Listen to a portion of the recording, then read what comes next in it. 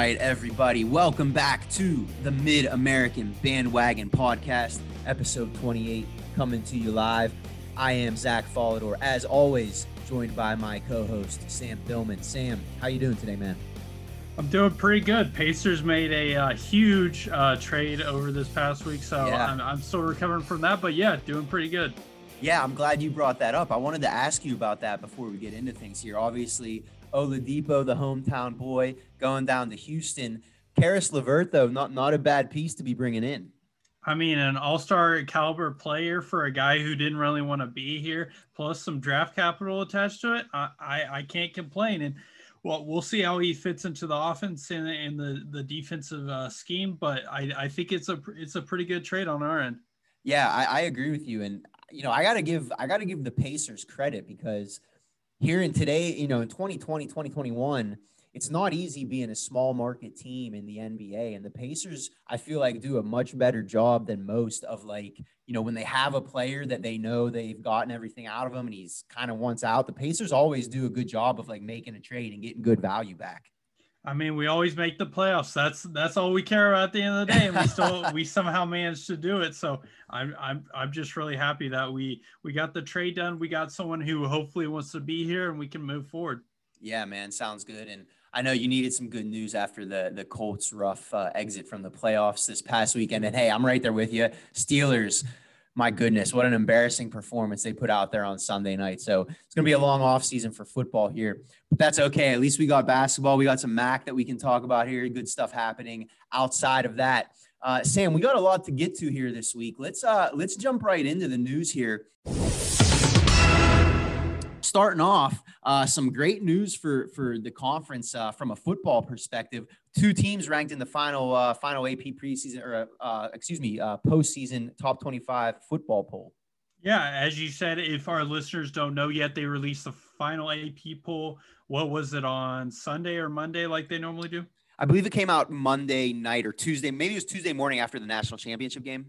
Okay, and they had some good news for some two MAC programs. It's the first time two MAC teams are ranked for the first time since 2003. Ball State comes in at number 23, and Buffalo Bulls, following their win in the Camellia Bowl, come in at 25. So it's some impressive stuff. It may have taken a pandemic for us to get two MAC teams in the AP poll, but here we are, and it's some pretty good neuse. Yeah, no doubt. And like you said, first time since 2003 that the MAC has had two teams ranked in the final, top 25 rankings of the year. You go back to that year, Miami, Ohio, and Bowling Green both qualified. Obviously, Miami, Ohio at that time led by Ben Roethlisberger. Ball State, they hadn't been ranked since 2008, which was obviously the year they went 12-0 and ended up losing their final two games of the season. This is the first time, though, if you recall that year, Ball State lost the MAC championship game to Buffalo, and then they went on to lose their bowl game as well. So they weren't ranked to end of the year. So the first time ever for Ball State that they finished in the top 25 at the end of the season. And I tell you what, this is a team, Sam, we've talked about it before, Ball State. They have a lot of returning starters coming back next year. A lot of seniors that could have moved on decided to take that extra year of eligibility and come back. This is a team with some real momentum moving into next season that could, I wouldn't be surprised. I guess I would be a little bit surprised, but I don't think it's outside of the realm of possibility to see Ball State ranked in the preseason top 25 next year. Yeah, you mentioned we have 16 seniors returning, 19 of the 19 starters returning for next year. It's not out of the realm of possibility, but I think we should look at this season from a whole. And I think we have to be pleased. Not only do we have two bowl victories in Ball State and Buffalo, Ball State being ranked, Buffalo being ranked, just having the success that we did throughout this really pandemic has been just, I would say, amazing. How we got to this point, how we did, of course, have cancellations that we've seen with the Ohio programs and whatnot. But overall, Zach, I think this season was a success with all the pitfalls we had to go through. Yeah, I agree completely, Sam. And I think one thing that actually makes me especially happy this year is the fact that, usually when a MAC team gets ranked, it's because they do that off of the back of, maybe pulling off a big upset in the non-conference schedule where they beat a Power 5 program, and then they use that as an initial vault into the polls. But obviously, Ball State, Buffalo, the MAC, no teams had that opportunity this year. I mean, these are teams that got ranked strictly off of playing a Mid-American Conference schedule, which to me, that kind of shows a level of respect that the voters and the nation has for the MAC, and of them recognizing that, like, hey, there are some solid football teams. There's good football being played in this conference. And, you look at the final postseason poll, and San Jose State still stayed ranked. They were 24th after Ball State beat them, but they were the only Mountain West team ranked. And the Sun Belt had two as well, with Coastal Carolina and Louisiana Lafayette. But for the MAC to get two teams ranked there in the top 25, I think it does show some real respect that the nation has for the conference. I also think you make a great point in that these teams, it wasn't like that they had an upset and they won. They won because their season proved that they were the 23rd and 25th ranked program. So not only did Ball State really have a really good season, but even with the conference championship loss, Buffalo should be just so proud of the season they had. And with all the transfers they're having and whatnot, they may not have another season like this. They may turn it around this season. Who knows what the future has for Buffalo, but for this season, how it turned out, I think Buffalo, with their record and how they finished the season, has to be proud of what they accomplished. Yeah, I certainly agree with that. And you gave me a perfect segue into our next story here, Sam. And I think we talked about Ball State having some real momentum moving into next season. Unfortunately for Buffalo, I'm not sure that we can say the same thing. Jaret Patterson declared for the NFL draft. Antonio Nunn declared for the NFL draft. Malcolm Kuntz and some of those guys on defense have declared for the NFL draft. And now this next story with Kevin Marks, I think, caught us all by surprise a little bit. Yeah, Kevin Marks, if you don't know, on Twitter, announced that he's entering the transfer portal essentially. And of course, that does mean he can return to Buffalo if he does choose so. But I'm going to be honest, I wouldn't honestly expect him too, if I'm being honest. I've seen he's gotten offers from Purdue so far. I know he has interest from several Power 5 schools. So he could possibly return to the MAC, but Zach, if I'm being honest, it doesn't look promising for him to do so. I agree. And I think, you mentioned he has an offer from Purdue, and some other Power 5 programs have showed interest in him. I think that seems to me to be kind of his motivation, similar to what Tony Poljan did last year with Central Michigan. He transferred to Virginia to, give himself an opportunity to compete against a quote unquote higher level of competition in a Power 5 conference in the ACC. I think Kevin Marks is thinking along those same lines. Obviously, I don't want to speak for him, but that does kind of seem to be where his head is at. I don't necessarily, I'm not going to hold that against him or fault him for that. I understand where he's coming from.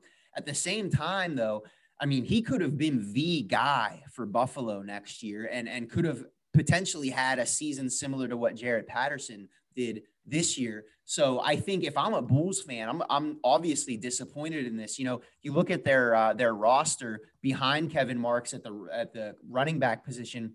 They got Ron Cook Jr. was their third leading rusher this year. He's a sophomore from DC, so he has a couple years of eligibility left, but he only had 20 carries for 81 yards all season. Obviously didn't get a chance to really do a ton. If I'm a Buffalo fan, I got my fingers crossed, and I'm really hoping that Kevin Marks does decide to return, because I think that could have a big impact on their season next year. But like you said, when he has offers from Purdue and some other Power 5 teams on the table, I don't know how likely that is.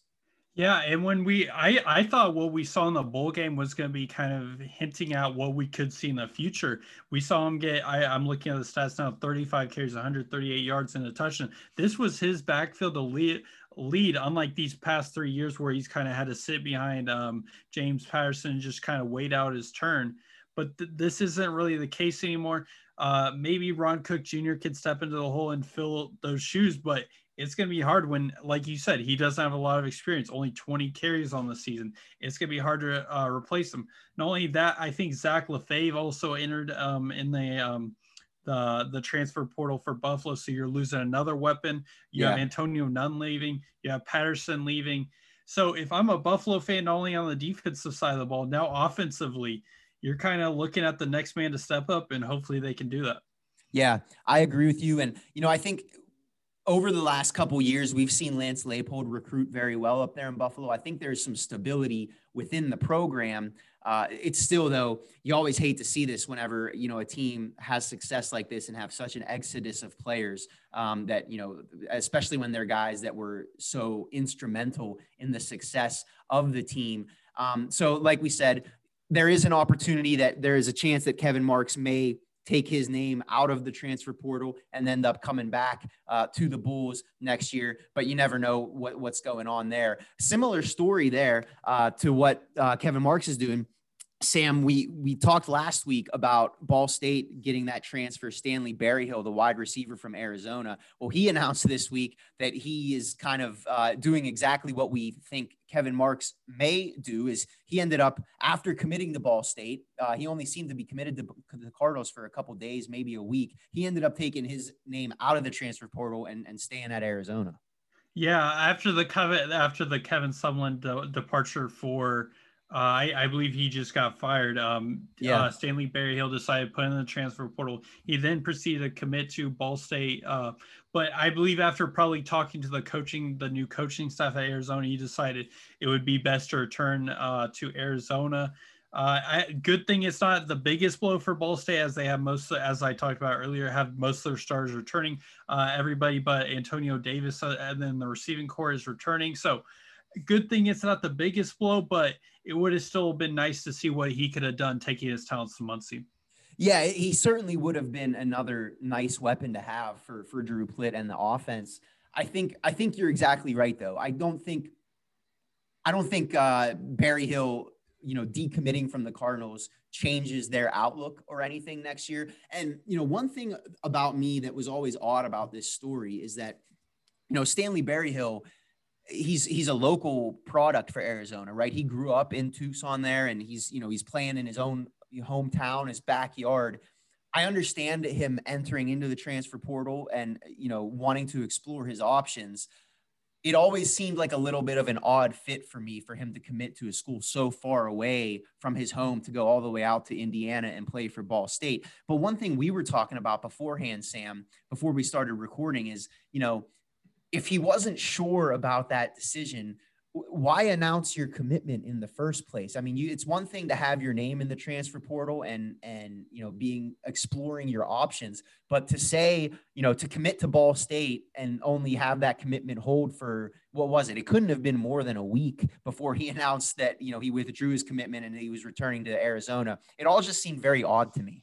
Yeah, I think I'm with you. And I understand, like you said, putting your name in the transfer portal. Kevin Sumlin's gone. You don't really know who Jedd Fisch is and what he's bringing to the table. But at least think it over. Like I was talking to you beforehand, when we committed to Ball State and you, Penn State, we stuck by it. Like you could have went to Pittsburgh. I could have went to IU, but we looked at our options, made the best option for us and stuck with it. And that's the thing that kind of frustrates me is, why are you going to say you're committed if you're not truly committed to a school? Like you can definitely explore your options, but don't just jump the gun for then you to say say screw it and then go back. It just seems like a bad move, leads a bad taste in my mouth for anybody who does that. And yeah, that's just my feelings on it. Yeah, no, I hear you. And I think, in the last couple of years since the NCAA instituted this transfer portal, it's really kind of changed things. It seems like every year you see tons of kids entering in the portal, and a lot of them end up not even going anywhere. It's like they're just going out there to see if there's anything better. It's almost like the grass is always greener on the other side until you realize it's not. I don't know. I understand why they've instituted the transfer portal, and I think for the most part it does work. But when you see stories like this, it's always like, I don't know. I have mixed feelings on it.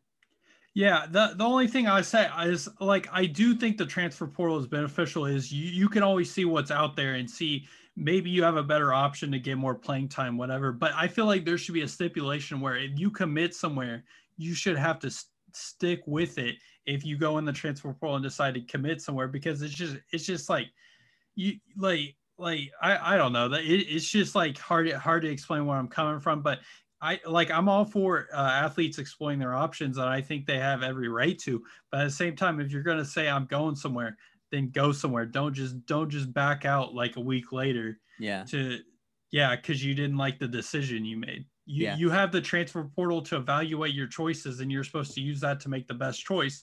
And then you just kind of back out because you realize it wasn't the best choice, which was the whole point of the transfer portal to begin with.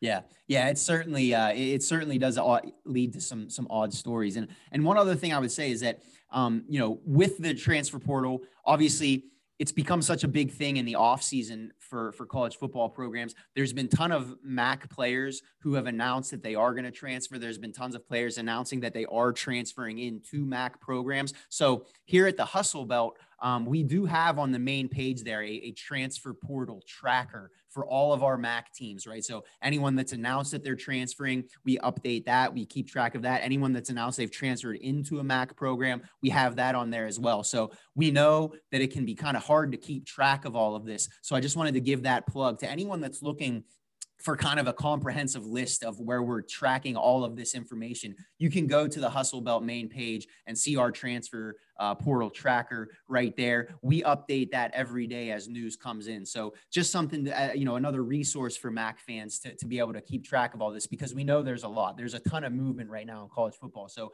we put that tool together to kind of, keep track of all that.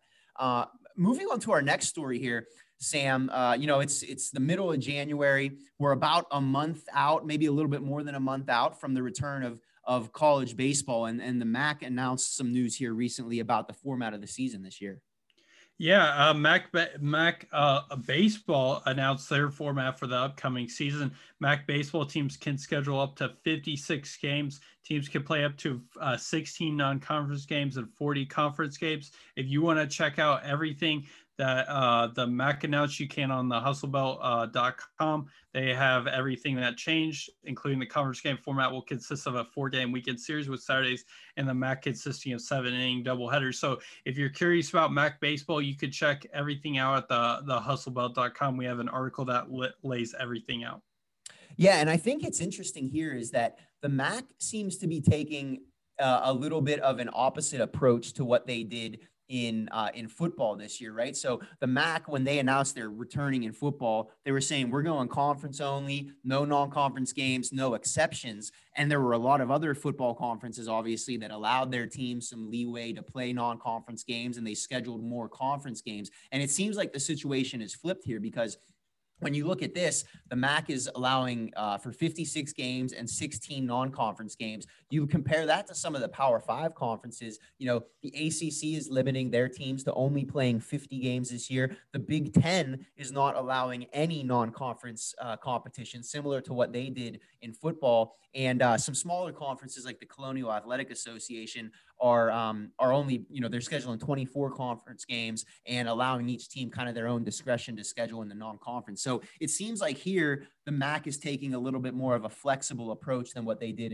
in football, which I think is a good thing for the programs. I mean, spring sports and baseball and softball and stuff like that, these were the sports obviously most affected by the pandemic last year. You look at the 2020 standings from the MAC. I mean, these teams only got to play, 15, 16, 17 games. I mean, that's not even 1/3 of their season. So I think it's cool that the MAC is allowing their teams to schedule a little bit more liberally this year to make up for what was essentially a lost season last year.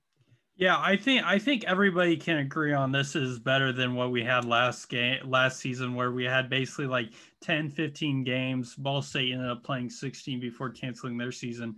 And so I think, and we get basically what's 56 divided by 16. So what, that's like 3 times as much, 4 times as much. Yeah. So like whenever you can get more games, that's definitely a plus. And when you talk about a 56 game schedule, not only for MLB draft sakes, but just to watch these programs, I think is a much improved positive from the previous season. Yeah, no doubt. And obviously, as we get closer to baseball season, we'll talk about the year a little bit more and do some more in-depth breakdowns and stuff like that. But, you know, you go back to 2019, 2 years ago, the last time we had a full baseball season. You know, you look at the final standings there. You got Central Michigan, Ball State, Kent State, all right up there at the top of the conference. I know your Cardinals that year, Sam, finished 20-5 in the conference. So certainly there are some strong programs here in the MAC that are really, really itching to get back onto the field. And then on top of that, you know, you got Akron is going to be back for their first full season of baseball since their program had been previously cut in 2015. Bowling Green's baseball team was dropped last year. And then after some donations from alumni and stuff of that nature, they were able to bring their program back. So I know Bowling Green and Akron are both very eager to get back onto the diamond. And then Central Michigan, like I mentioned, they're the defending MAC champions. They were recently ranked 38th in college baseball's preseason top 50. So certainly high expectations for the Chippewas this year. So like I said, with baseball season right around the corner, we'll get a little bit more in depth there once, you know, we get closer to the start of the season. But obviously some big news there in terms of just kind of how the format of the season and how it's going to go. I think those Saturday 7-inning doubleheaders are going to be pretty interesting to keep an eye on moving forward. Sam, any stories we missed? Anything else you wanted to cover here in the news segment? Not really. Just a little bit more about MAC baseball. It does seem like we're slowly getting back to what we had previously 2 years ago with full seasons. Baseball is coming back. We've obviously seen winter sports roll out more and more, and with the vaccine talk being rolled out slowly but surely, who knows? Maybe next season we can finally get start getting full seasons back. No more COVID regulations and whatnot. Maybe it's too early to say, but I'm crossing my fingers, and hopefully we can get and not to mention fans back in the stands. Yeah, certainly. I think there's a hope out there for sure that by this coming fall, you know, I don't know. I've seen different timelines for vaccine rollouts and stuff like that, but hopefully by the fall we can have some semblance of normalcy. Knock on wood, fingers crossed. We'll see what happens there. Moving on into our Twitter segment here. So we talked last week. We apologize. We didn't have a chance to get to our Twitter question from 2 weeks ago, which, Sam, I'll let you talk about that a little bit. We obviously had an awesome question here with some great responses about some of the better rivalries in the MAC. Yeah, so before we talking about the new segment, I thought we would just talk about the Twitter question. So Twitter question of the week. So we tweeted out, I've seen Miami University and Ball State go back and forth on Twitter. With that being said, tell us who has the best MAC rivalry and why.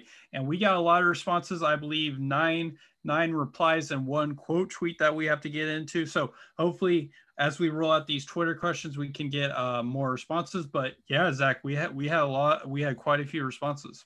Yeah, no doubt. And I'll kick it off. You know, our friends over at the College Sports Connection podcast, Alex and AJ, shout out to them. Go follow them. Go listen to their podcast if you aren't already, because if you're not, you're missing out on some great stuff. But they responded and said that Toledo and Bowling Green is elite, and that Northern Illinois and Ball State is a great rivalry too. I think when I think of MAC rivalries, Sam, Toledo and Bowling Green is always one of the ones that seems like the most heated to me between the two fan bases. So I'd have to agree with them here on both of these. I think Northern Illinois Ball State's a little bit underrated as well. Not one that some people talk about as much, but the battle for the Bronze Stalk is always hotly contested as well. Yeah, I will say Toledo and Bowling Green, my bet on that, seems like always the most hotly debated on Twitter with our friends at Reese Timbrook. Always saying F Toledo essentially. Yeah. So it's always hotly debated. It's always fun to see. It was fun to watch that Toledo Bowling Green football game we watched this past week. It didn't end up the closest, but it was still always fun to watch that rivalry game. Yeah, no doubt. And I think this year in basketball with, on the men's side with how the both of those teams are playing, going to be some awesome games between those two schools here. And I can't remember off the top of my head, but geography wise, I think the two campuses are separated by like less than 20 miles or something like that, if I'm not mistaken. So yeah, certainly proximity plays a big part in that one. Our friends over at Zips United also responded and said that it's Akron, Kent, short, sweet, to the point. They said, That's another one. It's similar to Bowling Green and Toledo. I mean, those schools are separated by like 15 miles, very close. I think this is a rivalry to me, especially in basketball, that means a lot to both schools. Both schools very competitive on the hardwood, obviously. Football, you know, I'm not dismissing it as well. I just think both schools are traditionally a little bit more successful in basketball, and that's where you kind of see this one come out a little bit. Yeah, I think Akron Kent is definitely a good shout. We also had Hubry Bigger, who also had Akron Kent isn't even close. I think I have to agree. It's definitely a good rivalry. I will say, Zach, the one team I want to see have a rivalry, it just doesn't seem like they do, and it's Buffalo. Like, why can't we get Buffalo? I know they're not in the same state; they're obviously in New York or whatever, but I'm sure we could fit them in, have a rivalry, maybe a Miami Ohio Buffalo rivalry, or a Ball State Buffalo rivalry, something like that. Yeah, I agree with you, Sam. I think two things working against Buffalo here is, first of all, is they are a much more recent addition to the conference. They've only been in the league for, you know, 20, they joined in the 90s, I know. So they've only been in the league for like 22, 23 years, something along those lines. And I also think the other thing that is kind of hampering them is just geography, right? A lot of these rivalries are between teams that have been either A, playing each other for like 100 years, or B, is like they're only separated by a couple miles. They're two campuses. Buffalo doesn't have a kind of a natural geographical partner in the conference, and they also haven't been around long enough to really develop any long-standing rivalries with any of these teams. So I agree with you. It would be cool to see Buffalo develop a rivalry over the years. I think with how competitive and how good they've been on both in football and basketball, men's and women's, over the last 5 or 6 years. When you have success like that, I think that lends itself to being able to find kind of a natural rival. It hasn't really happened yet, but you're right. And maybe that's a question that we can ask our Buffalo friends on Twitter here, is like, you know, if you had to pick a team in the MAC that you feel kind of some sort of connection to or some hatred towards, who is it and why? Because I think it would make sense, and we'd all like to see Buffalo have a natural rival in the conference. I do agree. In our next rivalry, Andrew Holland boss said the Marching 110 versus the Miami football team. I don't know how to say it. I think he's just saying, if you know, you know. Oh, okay. I'm not really good with the slang, apparently. So. No, I think he's obviously alluding to the Ohio, the Marching 110, the Ohio marching band, and the Miami Redhawks. And you know, this is one of those historical rivalries. These teams have been playing for 100 years, for the Battle of the Bricks. This is another one of those historical rivalry in the MAC, where Ohio U and Miami, they don't like each other, and they're not shy about that. And so this is another one that I kind of put in that category of not necessarily so close geographically like Bowling Green and Toledo or Akron and Kent, but they do fall into that category of like they've played so many times over the years, both being members of the MAC for such a long time, that they've kind of developed a lot of bad blood. This is one I think that's been very hotly contested on the football field here, you know, over the last 20 years, as Ohio's had gotten some success under Frank Solich, and Miami, traditionally a very good football school as well. So this is another one that I love to watch, and there's always great games, both football and basketball, and across the board here. Yeah, I agree. It was unfortunate. It was one of the games canceled, Ohio and Miami, Ohio, so we didn't get to see it this year. Hopefully it's back to being played next year. But yeah, I agree with everything you said. It's definitely one of the hotly contested rivalries that we definitely need to talk about. With that being said, we've got our friend at Smanikel said WM Western Michigan versus Central Michigan is not even close. Starting in 1907, arguably the best players to ever suit up in the MAC have played in this rivalry. Yeah, no doubt. And he was referring to football specifically, but this is another one hotly contested across the board. You can put this one into the geographical category. You can put this one into the historical rivalry category. Like he said, they've been playing since 1907. This is another one, to be honest with you, even as a MAC fan, I don't know quite as much about this rivalry between Western and Central. So this is another one I'm excited to learn more about.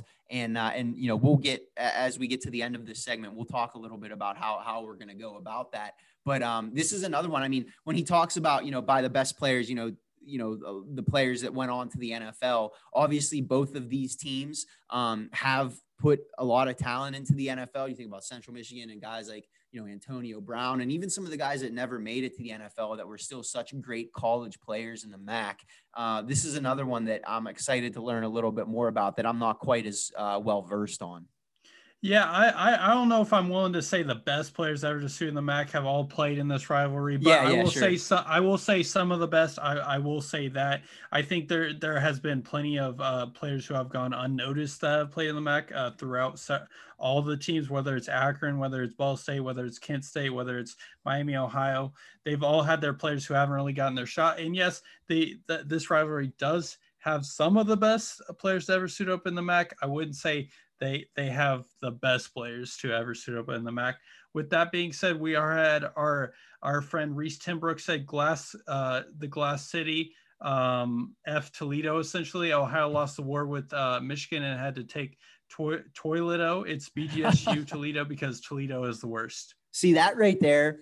Tweets like that are why I love the Bowling Green Toledo rivalry. Like, there's no love lost between these two schools. Like they're not polite about it. They're not shy about it.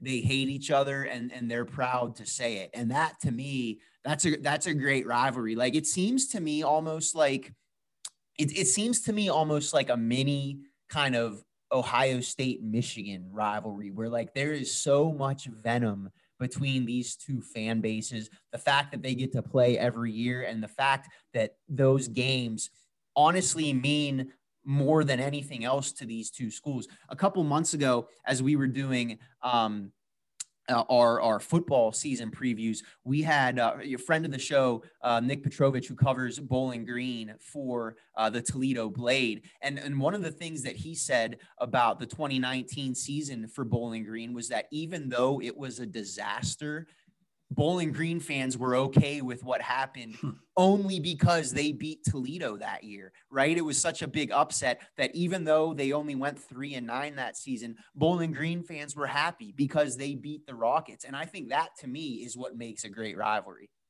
Yeah, I agree with you completely. It's kind of like the Army-Navy rivalry where Sure. they could win only one game, but if it's that Army-Navy game, any fan base is happy. And I think that's a credit to a great rivalry. But Zach, I think I want to know just like what starts these rivalries. Is it just one day, one neighbor from each college is just like, I hate you, and that's about it? Like, Yeah. because like obviously there's sibling rivalry, and like I get where that starts from. But where do these colleges like get their hatred from? Because I'm assuming most of these high schools or most of these colleges, like students went to the same high school with people who went to the different college. So yeah, I just want to know where this hatred just comes from. Yeah, no doubt. I agree with that completely. I'm always interested to hear about like the origin stories of a rivalry, the anatomy of the rivalry, if you will. And that's something that I'm excited to learn a little bit more about. Our next response here, our guy, Ruby Boehner, I hope I'm saying his name right, at HREWBY. He said Akron, Kent, and it's not even close. That's another one. I think there's no love lost between those two schools. We've talked about that. Ryan Kratzer mentioned Ohio versus Miami, Ohio, and said it, no question, said it's the oldest rivalry in the MAC, extremely similar schools and campuses, but very different student bodies.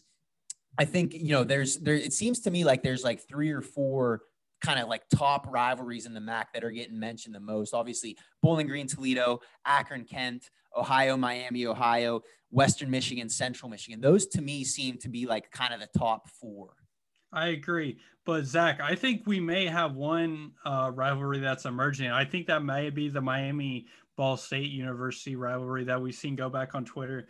Miami University essentially saying they have the MAC championship because they beat Ball State, but Ball State saying you were sitting on the couch for the MAC championship. So Yeah, that basically sums it up. So Zach, I think we may see that kind of, it may not be as big as the others, but I think come football season next season, I believe they do play each other, Yeah. that it will be a fun one to watch. Yeah, no doubt. So here what we're going to do moving forward, guys, is that this new segment that is going to be focused on the best rivalries in the MAC.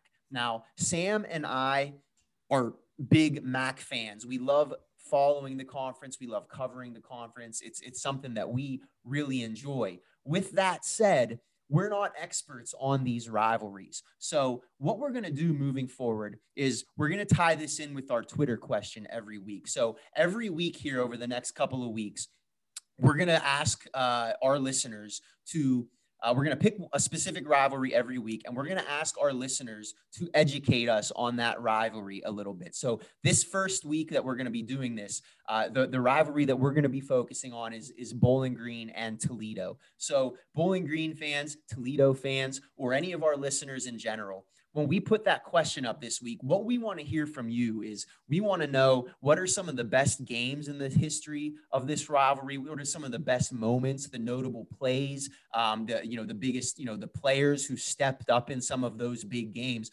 Those are the things that we want to know, because we could do some research ourselves and tell you guys what we think were the best moments in each rivalry and what we think were some of the best games, players, etc. But we feel like it would be better coming from you if you guys told us. We're not experts on these rivalries. We don't live and breathe them like these fan bases do. So we're really excited to kind of see what you guys give us and what it's going to be. So again, we're going to start with Bowling Green and Toledo this week. All you guys, we want you to tell us what you think the best games in the history of the rivalry are. That can be any sport, any year, any moment, whatever the case may be. And then we'll kind of break those down in a little bit more depth next week. And we'll do that in the subsequent weeks with the other rivalries that we've talked about here today. Yeah, I agree. I think you said everything perfectly. Any moment, any gif you have, any thoughts, any just really anything on the rivalry you mentioned. We're doing Toledo, Bowling Green, whatever rivalry we do next after that. Give us your thoughts, give us all your hatred, give us all your every emotion you have about each rivalry as we kind of discuss it each week. And yeah, keep responding like you did this past week. Awesome. So that's kind of how we're going to be going about this here over the next month or so, guys. Sam and I were talking, and we were just really interested in learning a little bit more about, like I said, the anatomy of these rivalries and how they started, and why the hatred runs so deep between these teams. So we're really looking forward to this, guys. We really, we're not experts on them, but we want to become experts on them. So we're looking forward to interacting with you guys on all this. And this is going to be a fun segment, I think, moving forward, to learn a little bit more here about the history of the MAC and how these rivalries kind of started. So that'll be our next another segment moving forward that we're going to be doing here over the next couple of months. With that said, though, we'll wrap that up and move on now, obviously, to our basketball segment. There's a lot going on the hardwood this past week, Sam. Let's we've been starting on the women's side here over the last couple of weeks. So let's talk about the men's side first this week, and we'll get to the women's side here in a couple minutes. Been a big week in MAC basketball this week, Sam. A lot going on, a lot of conference games. Things are kind of getting into full swing here, and curious to get any big takeaways you had from the past week on the men's side on the hardwood. Yeah, I mean, let's start off with the Ohio side of things, and Toledo getting two big wins. Not only getting a double-digit win against Ohio, winning 95-78. We got Toledo just absolutely crushing Eastern Michigan, winning 96-63. If I'm doing that math right, that's 33 points, I believe. Yeah. I tell you what, man, Toledo is a team that has really, really surprised me, and I think surprised a lot of people. They were not a team that was picked at, the very top of the conference to start the year. But I mean, they're on a 6-game winning streak, if I'm not mistaken. And they're, at the top of the conference, undefeated in MAC play right now. This is a team that I don't think anybody wants to play at the moment. And, sitting at 10-3 overall. And even with that, you look at, one of their losses was to Michigan, who over the last couple of weeks has proven to be one of the best teams in the country. I mean, they are blowing teams out, even in the Big Ten. And you look at the way Toledo's playing right now, the way they're shooting the ball. I mean, they've scored, 90 in 2 straight games. And even the game before that against Kent State, they scored 84. They got so many guys that can score, so many guys that can put the ball in the bucket. I mean, you got Ryan Rollins, Spencer Littleson, Marion Jackson, Cedric Milner. I mean, this is a team that if I was an opposing team in the MAC right now, I would not want to play the Rockets at the moment. Yeah. You mentioned everything there. I got to give myself a little bit of credit. I said Mark Sears was my player of the week last week, and he had 20 points in a losing effort. Yes, but 6 of 8 shooting, 20 points from the field. Again, I said this bold statement that I would have Mark Sears as my freshman of the year. If Jason Preston continues to be out and he continues to deliver, he only had 9 points against Miami, Ohio.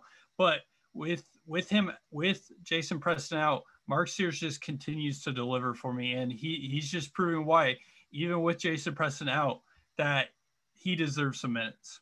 Yeah. I agree with you completely. He has been very, very impressive. I think that Toledo and Ohio game there featured the two best freshmen in the MAC, in my opinion. You mentioned Sears from Ohio, and then on the other side of the ball, you got Ryan Rollins for Toledo. He's really playing well for the Rockets right now. He's averaging 14.5 points a game, a little bit over 5 rebounds, shooting the ball really well, shooting 42% overall, 38% from 3. He had 16 points in that game against Ohio the other night, followed that up with 14 points against Eastern Michigan. This is a team, though, Toledo, that, they are on a roll. I got to correct myself, something I said earlier. They've won 8 in a row right now. Their next game, they got Akron at Akron on Saturday. So certainly, going on the road in the MAC, never an easy thing. But it's certainly something that, that you will see if they're up to the task for. I mentioned Akron, though, Sam, and I got to be honest, this is a team that I was high on a couple weeks ago, but 2 really disappointing performances for the Zips this week. First off, on Saturday, they go to Ypsilanti to take on Eastern Michigan. Eastern Michigan was 0-2 in the conference going into this game. They were missing Thomas Benelli, one of their starters, and yet Akron just they couldn't hit a shot. They lost that game 71-59. Only shot, they'd shot 25% from the 3-point land in that game. Just a very, very lackluster performance for the Zips. And then they follow that up on Tuesday with a loss at Northern Illinois, giving Northern Illinois their first conference win of the season. A couple weeks ago, I thought it seemed like Akron was starting to put things together here and really starting to kind of get the ball rolling and firing all cylinders. But it's been a disappointing week if I'm a Zips fan.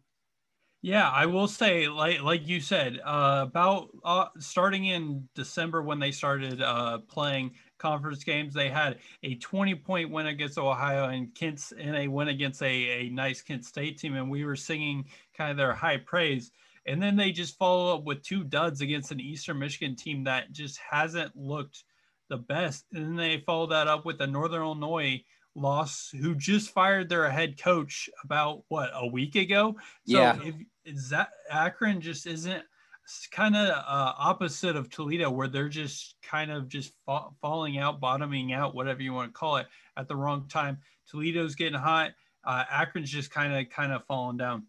Yeah, and the thing about Akron that is concerning to me is on the offensive side of the ball. You have guys like, you got Lauren Christian Jackson and Ali, and because of that, you think that this is a team that's going to be able to score, but offensively, things just aren't working for the Zips right now. Like I mentioned, against Eastern Michigan on Saturday, shot 25% from 3-point land, only 42% overall. Then they follow that up on Tuesday against Northern Illinois. They go 41% from the field. They lose this game against Northern Illinois by 2 points, and they go 6 for 13 from the free throw line. If you hit even 70% of your free throws in that game, you win. And it just, the thing that concerns me beyond that, is that there doesn't seem to be much of a killer instinct with the Zips right now. Against Eastern Michigan, they had an 8-point lead halfway through the first half. They get outscored by 15 the rest of the first half, and then Eastern Michigan pulls away in the second half. Against Northern Illinois on Tuesday, they're up 8 with 15 minutes to go, and they get outscored by 10 points the rest of the way. I don't think it's a stretch to say that Akron has more talent than both of those teams that they just lost to. And when you get up on teams like that, you got to be able to keep your foot on the gas and pull away. And they just don't seem to be able to do that right now. I agree. And looking ahead for the Zips, they've got a game home game against Toledo, and then they follow that up with a game at Bowling Green and Bowling Green. So if you're looking at a place to get hot, you might want to do it soon, because if they lose these 2 next games, it's going to be hard to come back from a 2-4 conference record heading into February. Yeah, I agree with that completely. This is a vital stretch for the Zips and their season right now. Sam, you mentioned Bowling Green. Obviously, Bowling Green, a team that had been playing really well. They're still at the top of the conference, but your Cardinals went in there on Tuesday night, and I tell you what, that was the best I've seen Ball State look all season. They end up pulling away and winning that game by 24 in Bowling Green.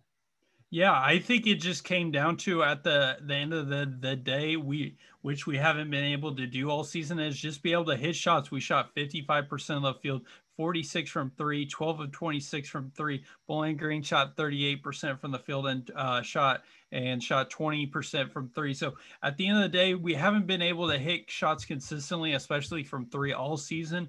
But today, or not today, whenever they played Bowling Green, I think it was yesterday, they just were able to do that. They had 4 other 5 starters hit double digits, and it was just a great performance from them.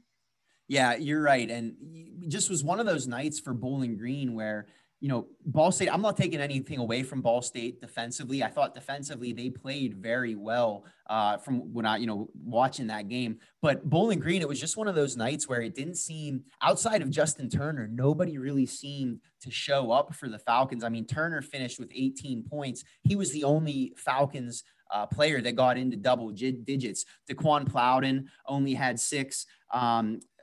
Trey Diggs only had 6. This is just a team that they weren't able to hit a shot in this game. Like you mentioned, 5 for 24 from 3-point land were the Falcons in this game. Overall from the field, only 39%. I think Bowling Green, this is still a team that's dangerous, and 5-1 in the conference. By no means am I hitting the panic button if I'm a Falcons fan, but I do think, similar to what you said about, Ball State being able to hit their shots, I think moving forward, as long as Bowling Green can hit their shots, they're going to be just fine. But man, you give up 88 points at home to Ball State. Ish El-Amin, he had himself quite a game, 20 points, 7 for 15 from the field. KJ Walton added 14 as well. I think for me, Sam, if I'm a Ball State fan like you, this is a very encouraging performance for me, especially coming off of 2 lackluster performances at Buffalo last Saturday, and then also, that loss to Ohio a couple weeks ago at home. Yeah, I will say one thing, talking about Bowling Green real fast. I think this is just a hiccup. You rattle off 5 straight wins where you look super impressive. This was bound to happen in a 20-plus game season. You are bound to have one of these games where you just can't hit your shots and a team just outshoots you, and that's what happened. So I think moving forward, Bowling Green should just be fine with where they're at. Maybe this is a sign of thing to come, but based off one game, I don't think you can really hit the panic button. Like you said, you've got at Buffalo next versus the Akron game, I said, and then at Central Michigan moving forward. So as long as you can continue to do what you have been able to do the past 5 previous games, Bowling Green will be just fine.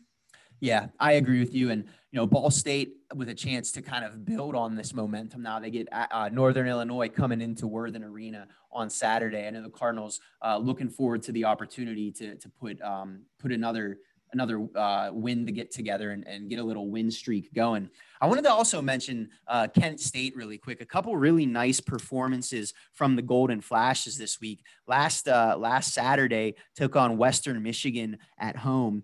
And listen to this stat, Sam.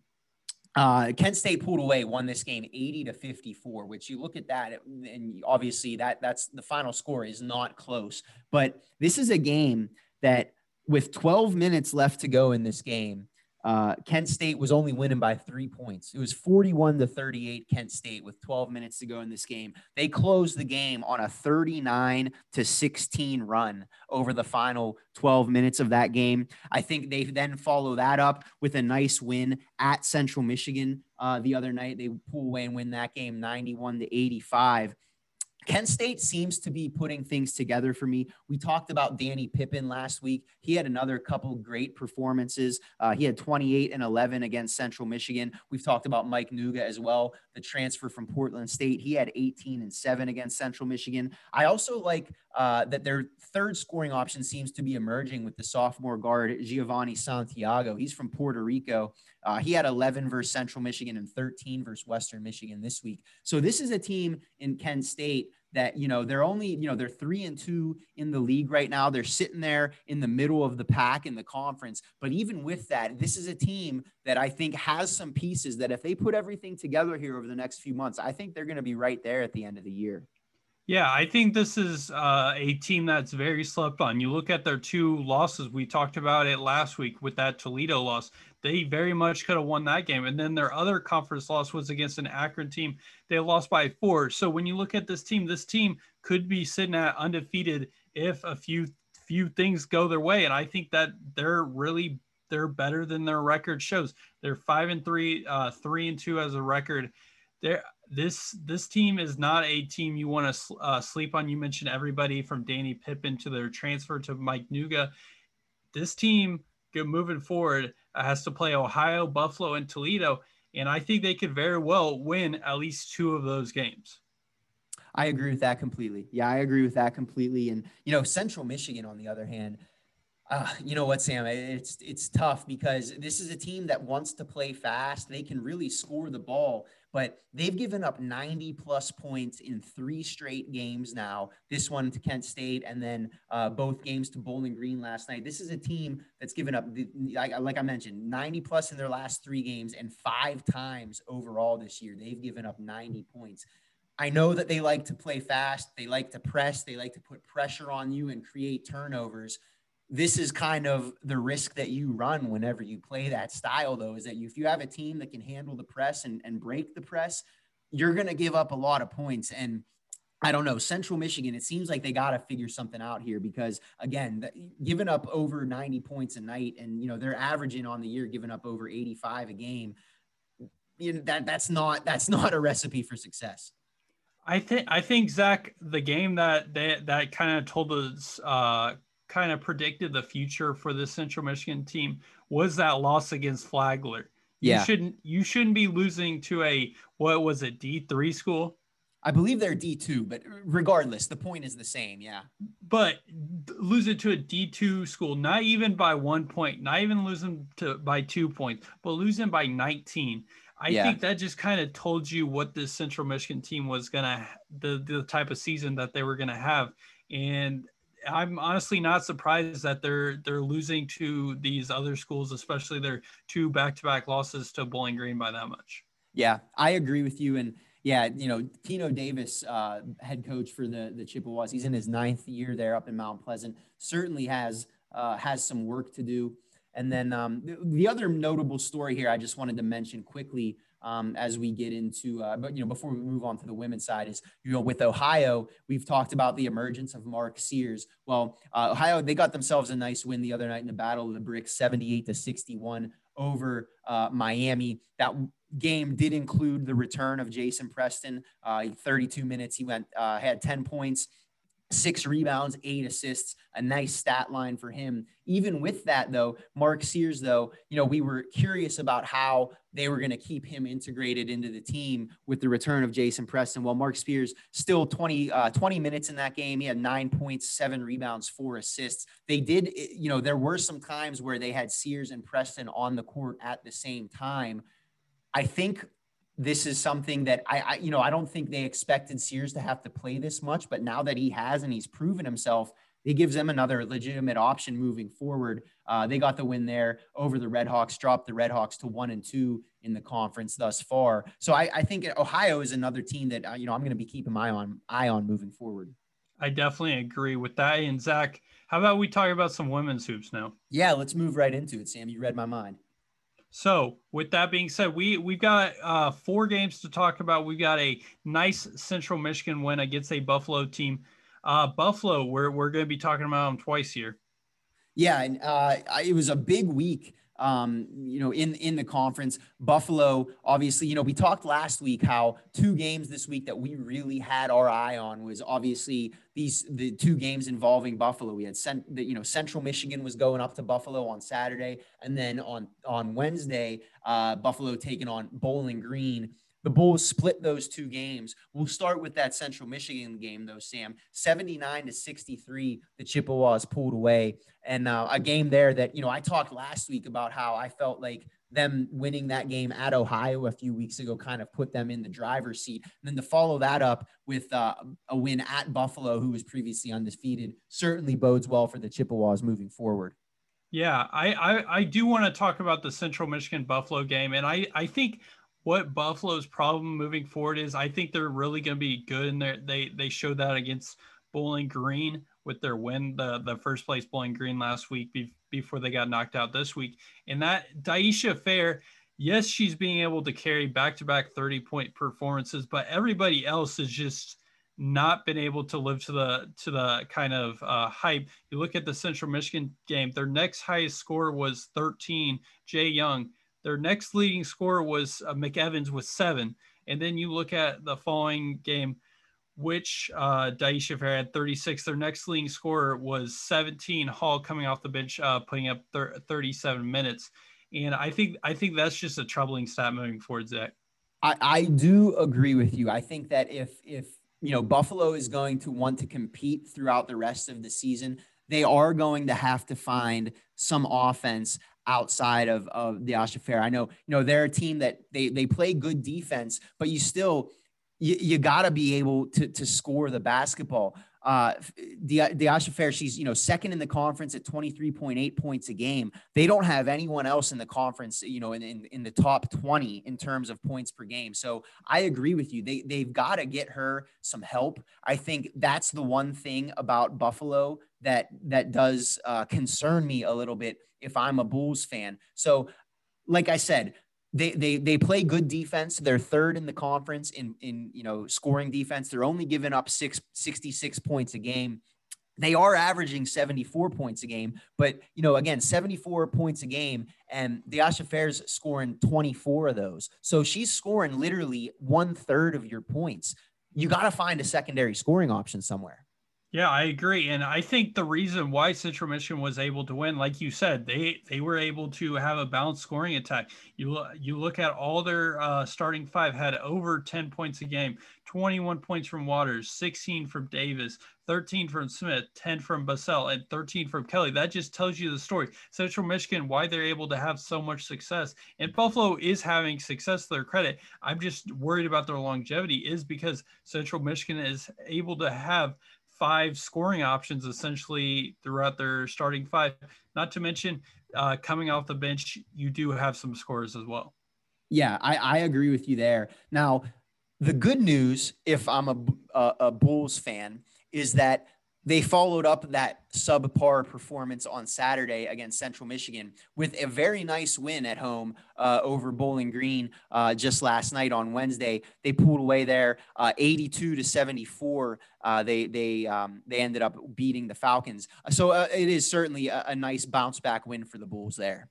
I will say though, even though it's a nice win, it's not sustainable. You had essentially three people who scored that entire game who had most of your points. You had obviously Daisha Fair, you had McEvans with 13, you had Hall with 17, and your rest of the scores basically combined for what is that add up to like 15 points. Yeah, that's not going to be able to sustain long term if you want to win a lot of games and you want to be top in this conference, because yes, they are 5-1, and I've had high praise for Buffalo in the past, especially their women's program.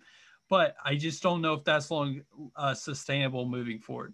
No, I do agree with you. And, when you look at the stats over the course of the season for the Bulls, Fair obviously leads. She's averaging just under 25 a game. You got Summer Hemphill at 11.5 and Cheyenne McEvans at 10 points per game. And after that, it's a pretty steep drop off. I mean, those are your only players averaging double digits. Hannah Hall, like you said, she did have a nice game. She's averaging 8.8 points a game. Jasmine Young, 8.7 as well. But I do agree with you, Sam, is that, that's one thing, not just speaking specifically to Buffalo here, but in basketball in general, when you only have 2 or 3 players like that who can score, you start to become predictable, especially as the season moves on and as teams get used to your tendencies. All these other teams in the MAC, they're going to watch, they're watching these games. They're looking at the tape of these Buffalo games thus far. And they know that if you shut down Fair and Summer Hemphill and Cheyenne McEvans, they know if you shut down even just one of them or 2 of them, you're going to win the game because they don't have many other people that can get them a basket. So I understand that they kind of hang their hat on their defense, and they do play very good defense. But like you mentioned in this game, when you got the 75% of your points coming from 3 players, not necessarily sustainable. I do agree with you. And before we talk about the other games, I think we got to give a kind of quick update to who's leading the conference. And you've got Kent State at a 4-0 conference record, 5-2 overall. And yes, they did have a cancellation, but their last game, which was five days ago, January 9th against a Ball State, was a pretty solid win. It wasn't a dominating win, but it'll get the job done. Yeah, no doubt. And I think this is a team that we've talked about that as kind of a dark horse, right? We had Central Michigan and Ball State, Central Michigan and Buffalo and Bowling Green kind of as are the teams that we've had at the top of the pack so far. And Kent State, like you mentioned, they've been a little bit under the radar, but a solid 70-61 win over Ball State. This is another team where nothing that they do really jumps off the page at you, right? They're in the middle of the pack. They're 8th in the league in offense, in scoring offense, 7th in the league in scoring defense. So they don't really do anything that blows you away. They do rebound the ball very well, though. They're 3rd in the conference in defensive rebounding, 4th in offensive rebounding, 4th in rebounding margin, 1st in block shots. So this is a team that, whereas a lot of our other teams that we've talked about, with Central Michigan and with Buffalo, very guard-oriented teams, I think Kent State kind of separates themselves in the sense where they're gonna, their game plan is gonna be to get the ball down low, underneath, work the paint, rebound the ball well, play good defense, and that's how they're going to try and beat you. And they're having success with it right now. You mentioned the Ball State game last weekend where they won 70-61. They out-rebounded Ball State in that game 43-33, and that rebounding margin kind of speaks to how that they want to play. Also, shout out to their bench for putting up 50 of those 70 points. So yeah, if you can get production like that from your bench, you're going to win a lot of games like that. But yeah, I think what's interesting about both the men's and women's is, like we talk about, the depth each week. It's not really 1 or 2 teams that just run away with it. Like the Bowling Green Ball State game in the men's side, I personally thought on paper Bowling Green should have won this game by at least single digits, if not double digits. And Ball State just came out and shocked Bowling Green and was able to hit shots. So with this conference, you have teams like Kent State for the women's, you have teams like Toledo just having wonderful performances that you necessarily didn't expect. Yeah, no doubt. And if you don't mind, Sam, one of the things, I think the story of the week for me on the women's side is it's gotta be Northern Illinois. The Huskies, with 2 of the most impressive performances of the year here. They had 2 big games this week. They went to Bowling Green on Saturday and then at home against Central Michigan on Wednesday night, just last night. 2 of the best teams in the conference. And the Huskies, who were only 1-2 in the conference coming into this week, come away with 2 really impressive victories. They knocked off Bowling Green at Bowling Green 78-71 on Saturday. And then they followed that up last night with a 104-73 win at home against Central Michigan, who had been 5-0 in the conference. The Huskies, with just an unbelievable performance, they shot 58% from the field, 15 for 28 from the 3-point line. That's good for 54%. I mean, 104 points, Sam. I don't think anyone would have beat the Huskies last night.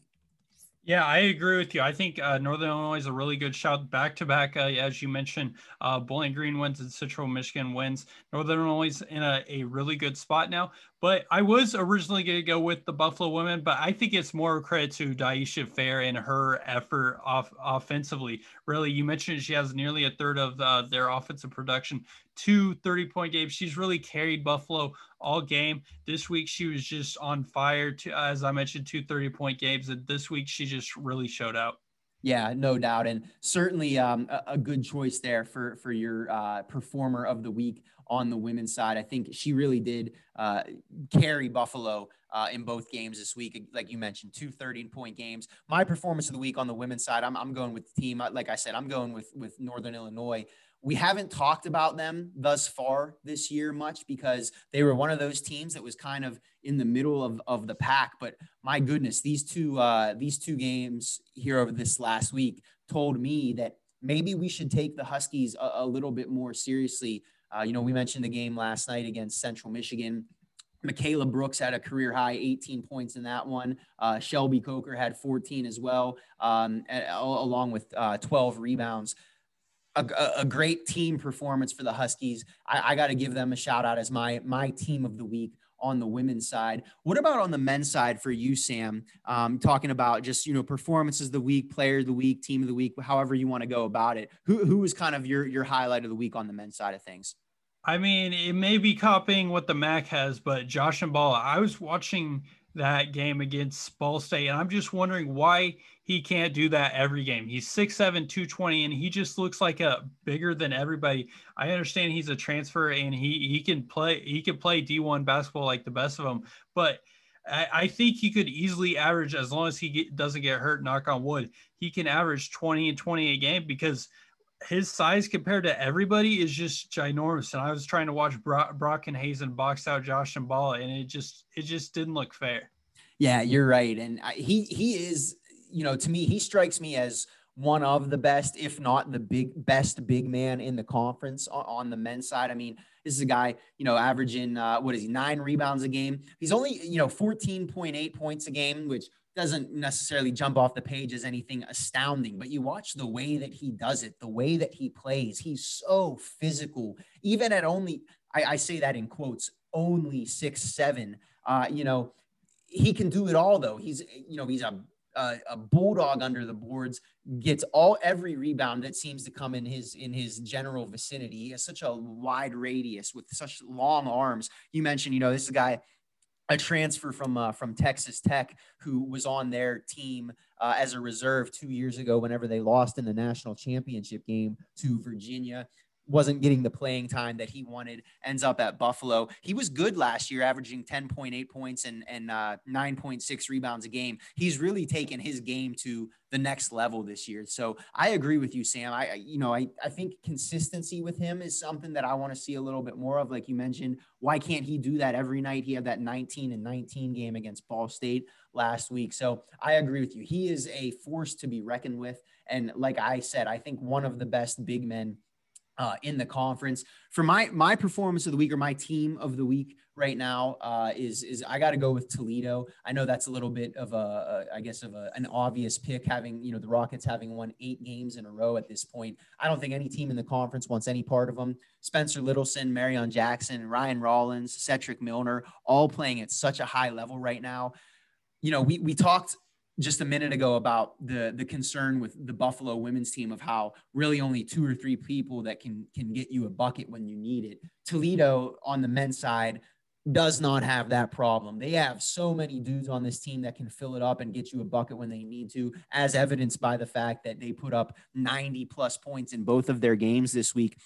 They were 17 for 32 from 3 against Eastern Michigan the other night, good for 55%. If they continue to shoot the ball that well, not many teams in this conference are going to be able to beat Toledo. Yeah, I agree. They're playing hot at the right time. They're playing absolutely amazing at the right time.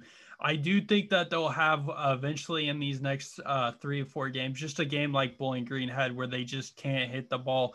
I do think they have the scores to be able to win any game, but I think it's inevitable that you're gonna come down from your high place. Every powerful, what's the saying, like if you're like, so you have too much power, you're eventually gonna come down, or something like that. Yeah, I know what you're trying to say, and I agree with you. I do think eventually they are ripe for one of those games where, you know, you're not going to shoot 55% from three every night. You know, that's not a sustainable thing. That is the thing that concerns me about Toledo a little bit, is they are very guard oriented. They do tend to rely on jump shots, right? And so your jump shots, you know, they're not going to fall every night. And so eventually I do see them, you know, I'm not saying they're going to go undefeated in the conference or anything like that. I do think they'll get tripped up here at some point over the next couple of weeks. Let's look forward here as we wrap up. Look forward to the week ahead here. Some big games on the men's side this week, Sam. A couple big games involving Buffalo. Bowling Green looking to bounce back after that disappointing performance the other night against Ball State. Any games in specific that catch your attention this week? Yeah, you mentioned Bowling Green at Buffalo. They had that terrible loss against Ball State that we mentioned, and this Buffalo's team with the talent that they have, Javon Graves, Josh Mballa, can definitely go toe to toe with them. They're both fighting for that number one spot. They're both, I believe, tied at. No, Buffalo's actually 5-1. Bowling Green's at 4-2. So they're fighting for that number one spot, and it's going to be anybody's game. I agree with you, and I think the matchup in that game that really intrigues me is, you know, we talked about Josh Mballa.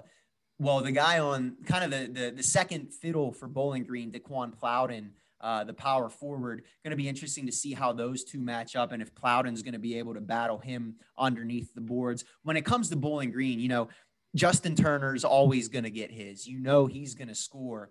Plowden did not have a great game the other night against Ball State. He was only 1 for 4 from the field, had 6 points. If I'm a Falcons fan, I'm looking for him to have a bounce back game. Obviously, matching up against Mballa is no easy task, but I think if Plowden can go toe to toe with him there, I think the Falcons have a good chance. We also, and then, you know, following up after that, Buffalo goes to Kent State next Tuesday. I think that's another big game there. Mballa versus Danny Pippen, two of the better big men in this league. That one there, I could see Kent State pulling that game out only because, you know, Danny Pippen is a guy that is very similar to Josh Mballa, but the only difference is Danny Pippen can step out and hit the three. If he can get Josh Mballa to kind of step away from the basket and have to cover him at the 3-point line, I could see Kent State getting into the paint and pulling out a victory there. Yeah, I agree. And looking on the women's side, we have a interesting game in Buffalo at Ohio. I want to see if more people than Daisha Fair can score, because I mentioned it, and I'll mention it again. They need more people to step up. You have a nice Toledo at Kent State. Kent State, the leaders in the women's right now. Toledo looking to take them down. We've got some good matchup in the women's as well. Yeah, I agree with that completely. And, you know, you mentioned the Toledo Kent State game, and I actually am really looking forward to that Buffalo versus Ohio game. Talk about a contrast in styles. Ohio leads the conference in scoring offense and points per game. They're having just over 80 a night. Well, Buffalo, they're third in the conference in defense. They're only giving up 66 points a game. Ohio's last in the conference in defense. So that's kind of a contrast there with CeCe Hooks and Erica Johnson. Ohio going to look to get up and down on you and you know, turn it in kind of into a little bit of a track meet. So I'm curious to see which style prevails there. And then you mentioned as well Toledo and Kent State. Kent State looking to stay on top of the conference and maintain their perfect conference record. Toledo sitting at 2-3, looking to climb up the conference standings a little bit. So we got some good games this week. Ohio actually with a big week on the women's side. We mentioned the Buffalo game. They also go to Central Michigan on Saturday. So that'll be a great game to watch as well. Ohio, looking to climb back up to the top of the conference and get up there with Bowling Green and Kent State. So certainly a big week for the Bobcats. So that there, guys, is going to just about wrap up this week's show for us. A lot of hoops talk. We're looking forward to the continuation of our rivalry segments. We'll post that, the Toledo Bowling Green question on Friday whenever this episode drops. So please, Toledo fans, Bowling Green fans, or anyone in general listening, let us know your favorite moments, your favorite games from the history of that rivalry. And we're looking forward to recapping all of that next week. Sam, any final thoughts as we wrap up this week? Anything for the good of the people? Yeah, actually some kind of breaking news from our creative director, James. Apparently there's rumors that that the director of athletics for Kent State his contract will not be renewed. So that's wow. Some interesting stuff there.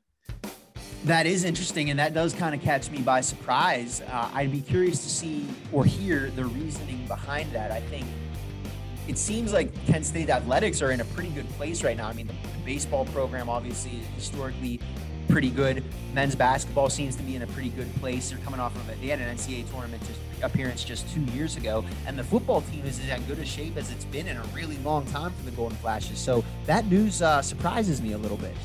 I do agree with you, and I definitely want to look into the reasoning as you said. But yeah, Kent State looking to be in a tough spot moving forward. Interesting to see what kind of names get floated out there of who they might want to hire in that post there. Certainly something that we can talk about a little bit more in depth next week. As far as this week's show goes, everyone, that's going to about wrap it up for us here. As always, we thank you so much for stopping by. Follow us on Twitter if you're not already, although I'm sure if you're listening, you are already following us on Twitter at Mac_bandwagon. As always, I am Zach Follador. He is Sam Thillman. Thank you so much for stopping by this week, guys, and we'll talk to you again next week.